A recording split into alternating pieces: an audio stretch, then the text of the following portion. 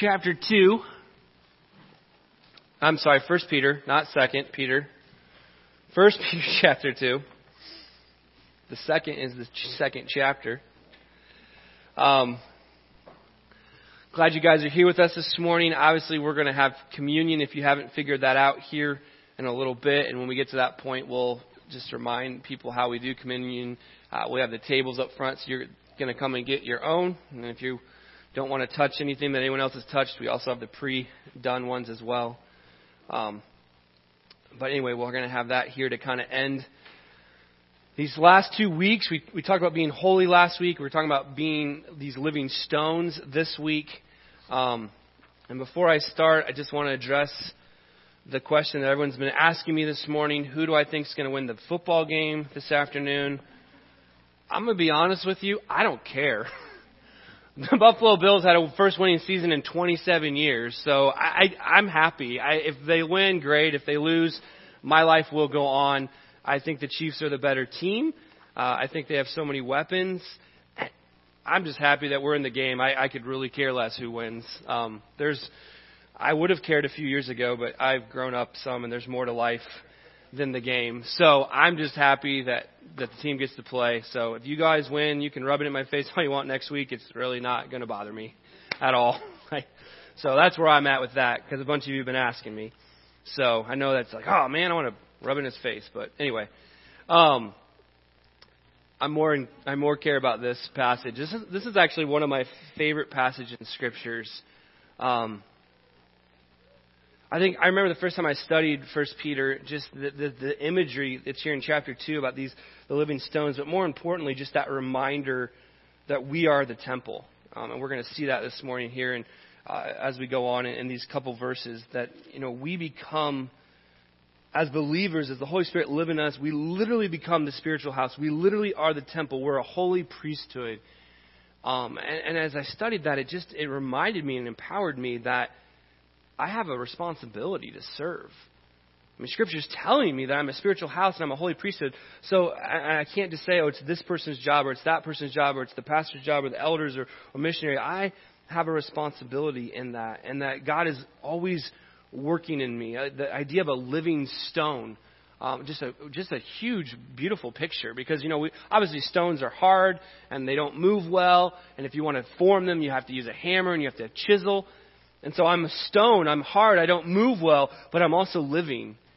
And so God is this author that's just chiseling us away and creating us into His masterpieces, much like Michelangelo and Leonardo and those ancient guys would have done with creating these masterpieces out of marble. And that's exactly what God is doing in our lives. And so again, I love this passage so much. And so looking forward to this morning. So that's where we're at. 1 Peter chapter 2 says a living stone and a holy people. So just to carry on of what we talked about last week, this call to be holy. We were told to be prepared for action. We were to be sober-minded, to set our hope fully on the things of God. We're accountable for our actions. We're to be obedient to the gospel, to love each other. And again, the only thing that remains is God's word. And so Peter just goes right on, because again, this was a letter. There was no chapters. There was no verses. This was just one continuous letter. And so he reminds us that the last thought, the word of the good news is what was preached to you. The word of God remains forever.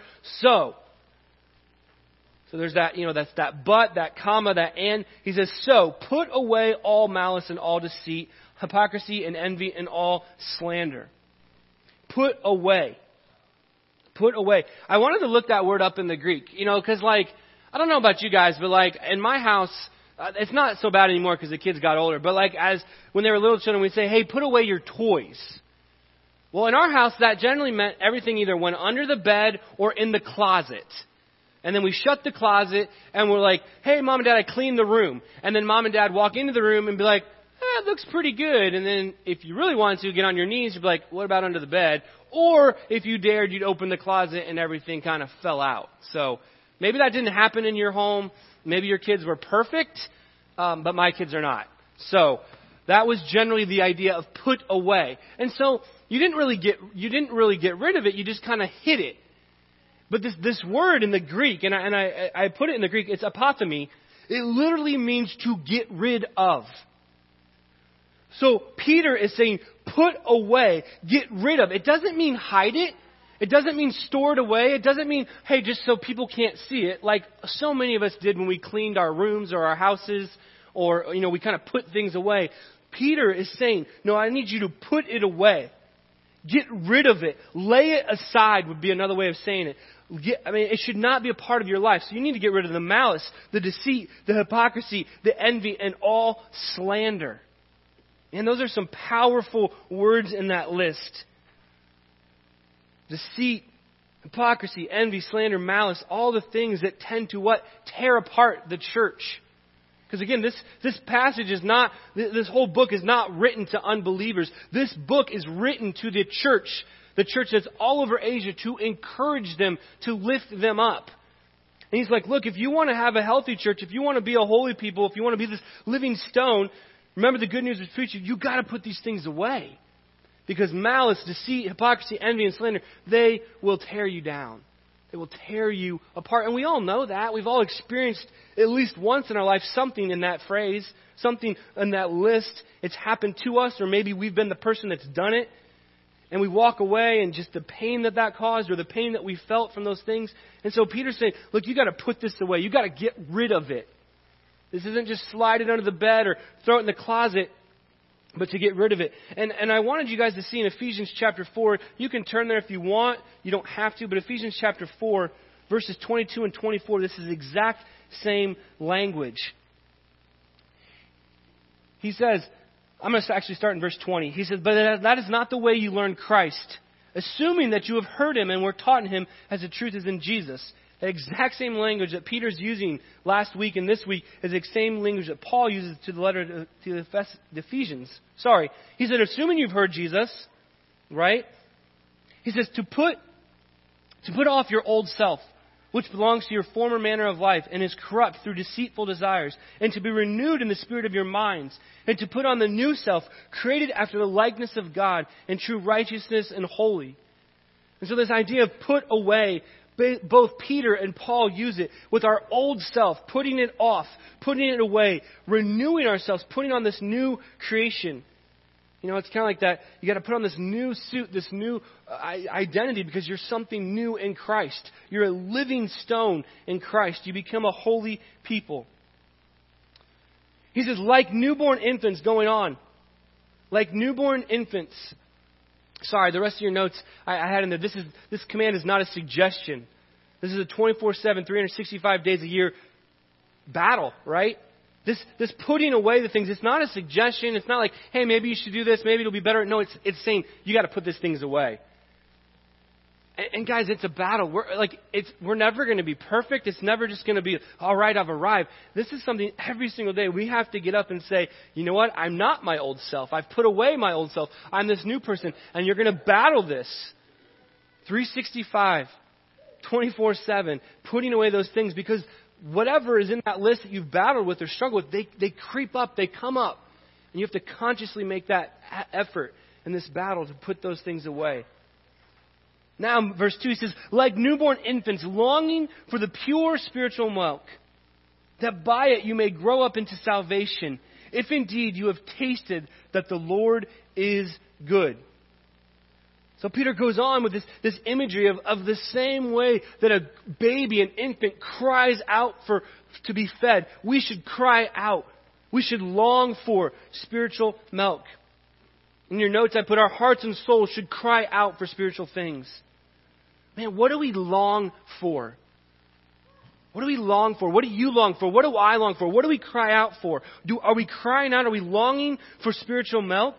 That our salvation may continue to grow? Or do we long for the things of this world? What do you cry out for? This is a huge, huge statement. He says, if indeed you have tasted that the Lord is good. That is a huge statement. Because you can't crave something you've never tasted. Right? We cannot crave something we've never tasted. If we've never tasted the goodness of God, if we've never tasted that spiritual milk, you can never possibly crave something you haven't tasted. Everybody in this room has something that they crave, something they enjoy, something that they love to eat, right? And all the cravings are different.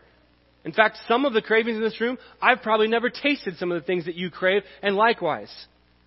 For me, man, the thing I crave this time of year the most is a mango. Ooh, fresh off a mango. I don't know what they sell you in America in the stores, but it's not a mango. Okay? I don't know if they make it in a lab or I don't know. But I'm telling you, a fresh mango off of the mango tree that you went out and picked and peeled, there is nothing like it in the world. I crave that. I crave it. Karen bought a couple mangoes from Aldi the other day, and we ate them, and they were okay. But man, they were not mangoes. And now I wouldn't expect you guys to understand that craving because most of you in the room haven't had that. Right? I remember we were talking about traveling. I was talking about Willard, and he talked about when he and Flash and somebody else went down south on their motorcycles back in the day when they were adventurous. Although he's still adventurous because he went to Africa. And he talked about those teeny little sweet bananas. And he's like, man, I could just eat bunches and bunches of them. Right? But you can't find those in America. They don't exist. And there's these things that we just crave. Right? And I'm sure all of you have something that maybe your wife makes or you make and you just crave it. Right? But in this picture that Peter paints for us, right? Like a newborn infant longs for spiritual milk to grow up into salvation, if indeed you have tasted that the Lord is good. He's reminding us, if you haven't tasted God's goodness, if you've never spent time with God, you simply cannot crave what you have not tasted.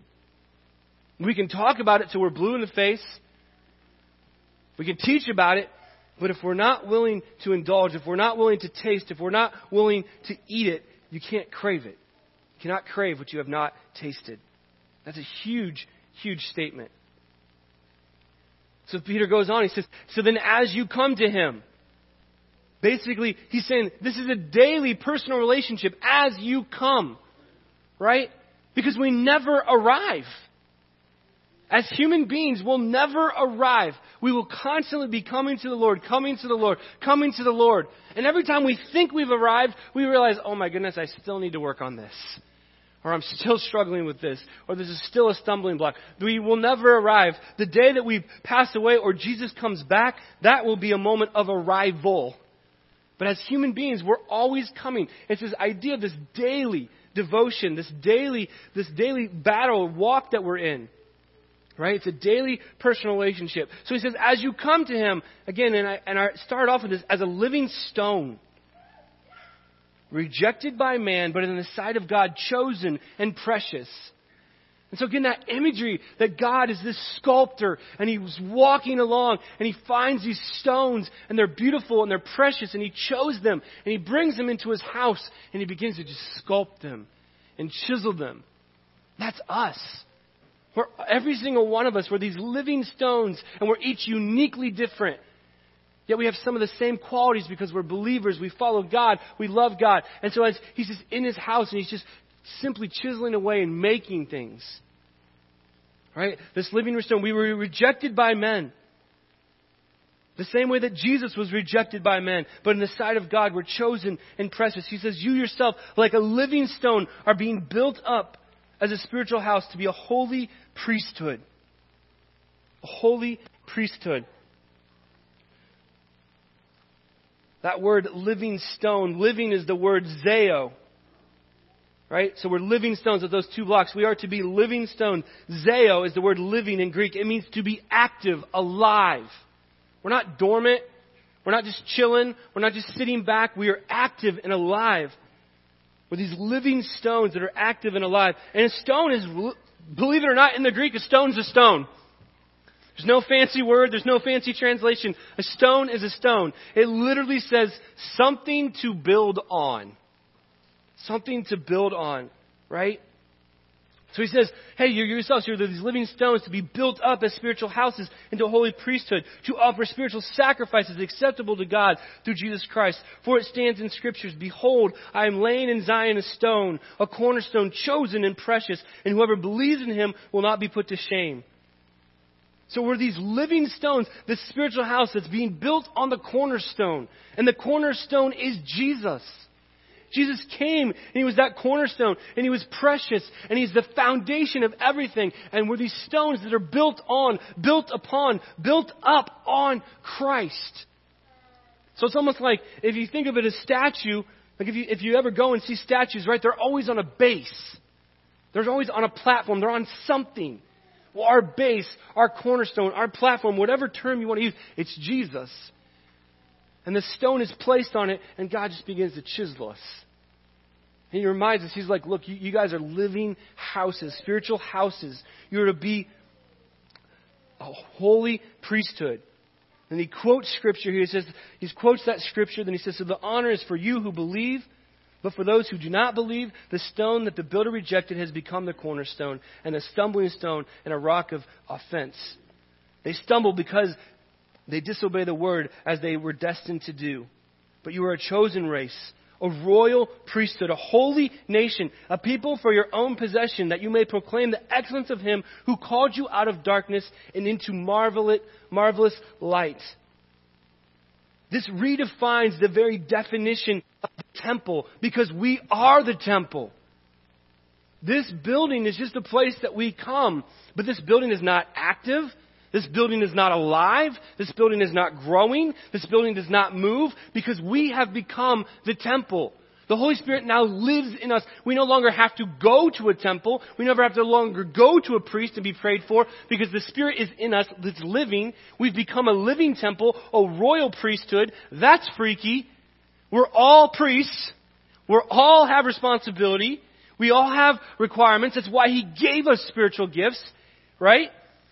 He said, you're a royal priesthood, a holy nation, a people for His own possession, that He may proclaim the excellence of Him who called you out of darkness and into marvelous light.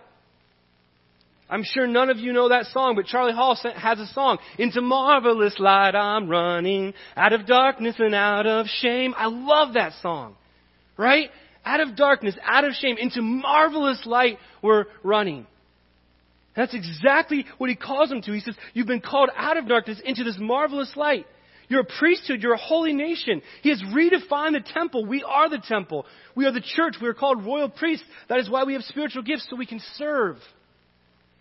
So He gives us these spiritual gifts because we're this holy nation, because we're a priesthood, so what we can do with them so we can serve. And why do we serve? Because we're proclaiming the excellence of Him. He called us out of darkness into marvelous light. He's like, you're going to proclaim His excellence. And so Peter very much understands the church has become the new Israel. Peter gets it. Paul gets it. Israel has been replaced for a moment in history. God chose Israel to be the chosen people. God chose the Levites to be the priesthood. And they rejected it. They rejected the cornerstone. And because of that, it became a stumbling block, a rock of offense. And so God said, okay, you've rejected me. I'm your stumbling. I'm your rock of offense. I have this new plan, which He knew all along. He's like, I'm going to use the church. The church is going to be the new Israel. And the Holy Spirit's going to live in everyone. And everyone will be accountable. And everyone will have spiritual gifts. And you're literally going to be a living temple that goes out and is everywhere. No longer does the world have to come to Jerusalem to worship. We go out so they can worship God. Because where 2 or 3 are gathered together, there the church is. So why it's so important that we go out and make disciples, because we're the temple. And the Spirit's living in us. And we're these royal priests. And we have these gifts. And so we go out so the world can worship. Think about that for a second. In Peter's day, in Paul's day, in Jesus' day, what did everyone have to do once a year, if not twice a year? They had to come to Jerusalem. They had to worship at Jerusalem. The Muslims still teach that. You've got to go to Mecca. You've got to worship at Mecca, right? You have to go to a place. And God says, no, it's so much bigger than a place. He's like, I am living. I am active. I am the king and the author of this world. I'm going to empower you. I'm going to put something in you, and you're going to go. That's why when Jesus went up to heaven, He said, go and make disciples. Because they no longer had to come to the temple. Now, that's not to say we don't come together and worship like we're doing right now. That's not to say we don't come together and pray for each other, encourage each other. Of course we do that. We see that all throughout Acts. The church gets together on a regular basis. And they eat and they pray and they fellowship and they have community and they have communion. But we are the new Israel. We are a royal race, a royal priesthood. We've been adopted into His family. You and I, as believers, have been adopted into God's family, and we become these very definitions. And that's why Peter's like, it's so important for you to live this holy life, because you're being watched. You're being evaluated.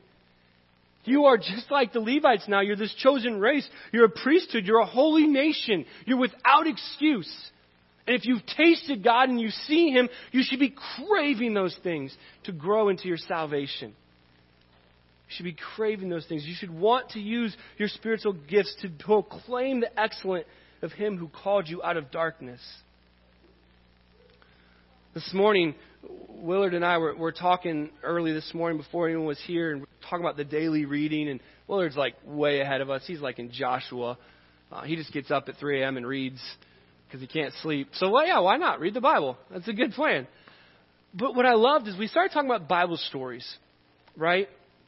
And we talked about as church, we tell the kids a version of the Bible story. We generally soften it appropriately. Kids 5, 6, 7 probably don't need to hear the whole story. But I think one thing that we failed to do in the church is we never told the rest of the story. Paul Harvey would be ashamed of us, you know? Now you know the rest of the story. We don't do that. We tell the stories, and we soften God, and we only show one aspect of God, His deliverance, His grace, and His mercy. But throughout the Bible, if you tell the rest of the story, there is always a consequence. And unfortunately, that consequence normally ends with somebody losing life or being destroyed. And I think we've skewed our version of God because we never told the rest of the story to our young people. We never showed them that there's a consequence. I mean, you guys, we wonder why people believe that there's no hell and that a loving God would only save people. But think about the way we've taught people. If you're in your 20s and you grew up in the church with every single Sunday school story that most of us have told, and you hear just the salvation and you don't hear the rest of the story, what happened after David killed the giant, whatever happened after Daniel got out of the lion's den, if you don't hear the rest of the story, what happened after the walls of Jericho came down, why would you think God would be a punishing God? Why would you think there's a consequence? Because we haven't taught it. I mean, I get why this younger generation buys into that there's no consequence. It's the world we live in. It's the generation that we're teaching. And unfortunately, in some ways, it's what I don't think we did it on purpose, but we taught it in the Bible. It's almost like we teach the stories, and then at 6th grade, we should probably start over and teach the stories again. And be like, hey, now that you're a little bit more mature, now you're a little bit older, we want to tell you the rest of the story. Yeah, because they didn't end pretty. There were some consequences. Because God is a loving, merciful, grace God, but He's also just. Which is why, the whole point of that is this whole idea that He called us out of darkness and into marvelous light. I think we forget that we were in darkness. I think we forget that we were dead in our sins. I think we forget we were called out of that darkness into marvelous light. Because we've grown up hearing one side of the story, or we've grown up saying, hey, I'm good enough, and I'm a good person, and I haven't done this, and I haven't done this. Yet we were in darkness. Why? Because without Jesus, we were dead. And that's exactly what he says next in this verse. He says, once you were not a people, but now you are God's people. Once you had not received mercy, but now you have received mercy. And so the whole segue of that whole example is for verse 10. Peter's like, look, before God, you were nothing. Before God, you were orphans. You were not a people. We literally had nothing. We had no hope. We had no joy. We had no peace. We had no love. Sure, there's the things of the world, but those wither and fade. And he just said that last week, or we talked about that last week. It's just like the grass of the field. It withers, it fades, it dies. All the things of the world that you may have put your hope in, they will go away. He's like, you were called out of darkness into marvelous light. Why were you called out of darkness? Because you were once not a people. Guys, before Christ, we are not a people. The only identity in this whole world that matters, the only nationality that matters is being God's chosen people. Without God, you were literally not a people. Yes, you were an American. Yes, you were a human being. But without God in your life, you're not a people. The very presence of God is not in you. And when you stand before God and when you die, you go to the not a people place, which is hell. The very existence of nothing. The torment, the torture, the consequences of all our actions. Out of God's presence, the not a people go there. I know that's weird to just say it like that, but this is just a fact. He says, before that you were not a people, but now you are God's people. Everyone, Jew, Gentile, doesn't matter your background, doesn't matter if you're male or female, doesn't matter your ethnicity, it doesn't matter where you came from. You are now God's people. Once you had not received mercy, but now you have received mercy. Jesus came. He gave us mercy. He gave us grace. He saved us. And in doing so, He allowed us to have the Holy Spirit that lives in us so we can be the chosen race, the royal priesthood, a holy nation. We're no longer not a people. We are now God's people. Notice that's all it says. It doesn't say now you're Israel. It doesn't say now you're French or German or whatever. It just says you're God's people. You are now a part of God's country. You're God's people. You belong to Him. You've been bought with a price. You have received that mercy. So He says, beloved, I urge you as sojourners,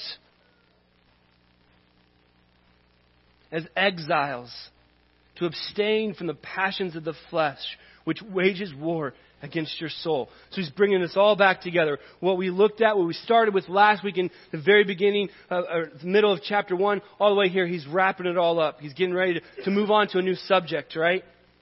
He's like, you were called to marvelous light. You were called out of darkness. You're now a people. You're God's people. You've been given mercy. So I'm urging you. And He reminds us our place in this world. We're sojourners and exiles. This is not where we belong. So in your notes, if you got lost there towards the end, the church has become the new Israel. Before God, we were orphans. We were nothing. We were not a people, whatever you want to say. I said, and we had nothing. But now we are God's people and we have mercy. So we go. Peter again reminds us, it's very simple. We are exiles and sojourners. This is not where we belong. He says, I urge you as sojourners, people that travel, people that move, that people that don't have a home, and exiles, to abstain from passions of the flesh, which war against your soul. The only war, according to Scriptures, that we are in is the war for our souls. It's a daily battle. That's why He said, so when you come. It's this daily thing. As we come to Him, you're a living stone. You're being built up like a house. You're a royal priesthood. Why? Because we are in war. We are in war. But the war is for our souls. The war is either to be God's people or not a people. The war is to either live forever in God's presence and His goodness at the wedding feast, at the table, or away from all that.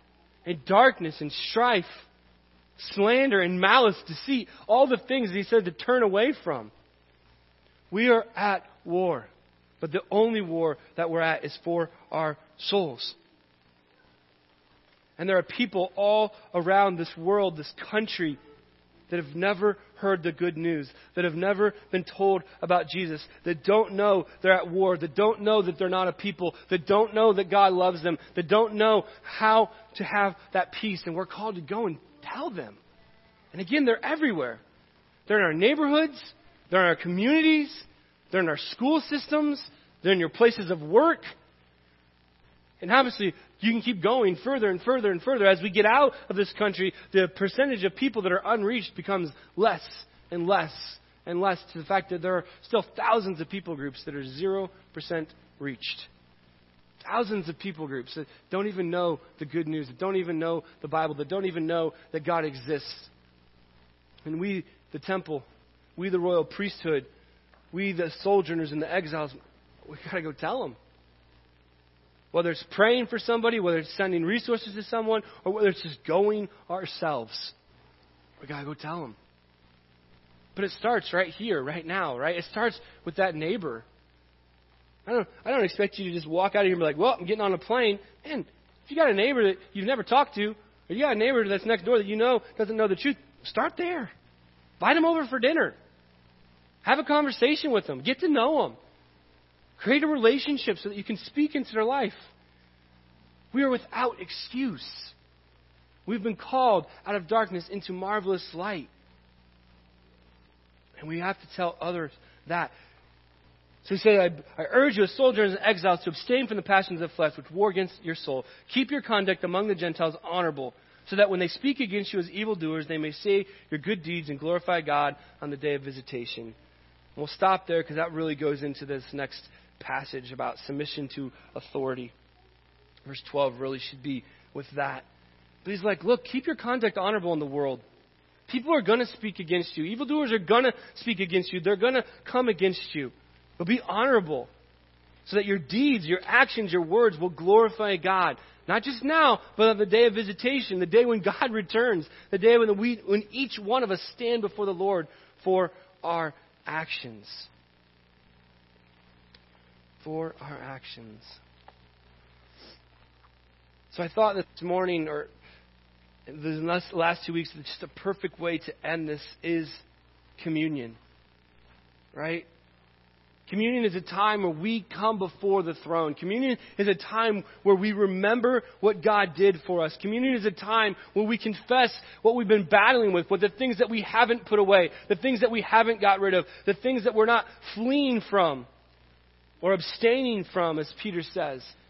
Communion is a time to just confess those things and lay them at God's feet, to ask for forgiveness, to ask for help. It's a time to remember that we were not God's people and now we are, that we didn't have mercy and now we do. So that's exactly what we're going to do. We're going to have communion. And this morning is going to be, we've done this way before, but it may be different. I'm not going to lead you in communion. I'm not going to read the verse and pray the prayer and we're all going to do it together. We're going to let this be your time. And I chose that on purpose, not because I don't want to lead you, but because each one of us is on a different journey. Each one of us is in a different place. And I wanted you just to have time, especially as this year has just begun, just to be before the throne, be in God's presence, and just say, I'm sorry, or thank you, or praise Him, or whatever it is you need to say. So at our church, communion table is open to all who have a relationship with Jesus. You do not have to be a member of Sycamore Grove to participate in communion, but we do ask that you have a relationship with Jesus. If you do not have a relationship with Jesus, then we ask you not to participate. As far as whether you've been baptized or not, we leave that up to the moms and dads. So you kids probably know what you're allowed to do. If you're not, look at mom and dad and ask them. Great conversation for later today, maybe, in the home. But we leave that to you, the parents. But we're just going to play some scripture and music on the screen. It's from that new album by Michael W. Smith, Still. And it's literally just music and scripture that's going to be read over you. And we're just going to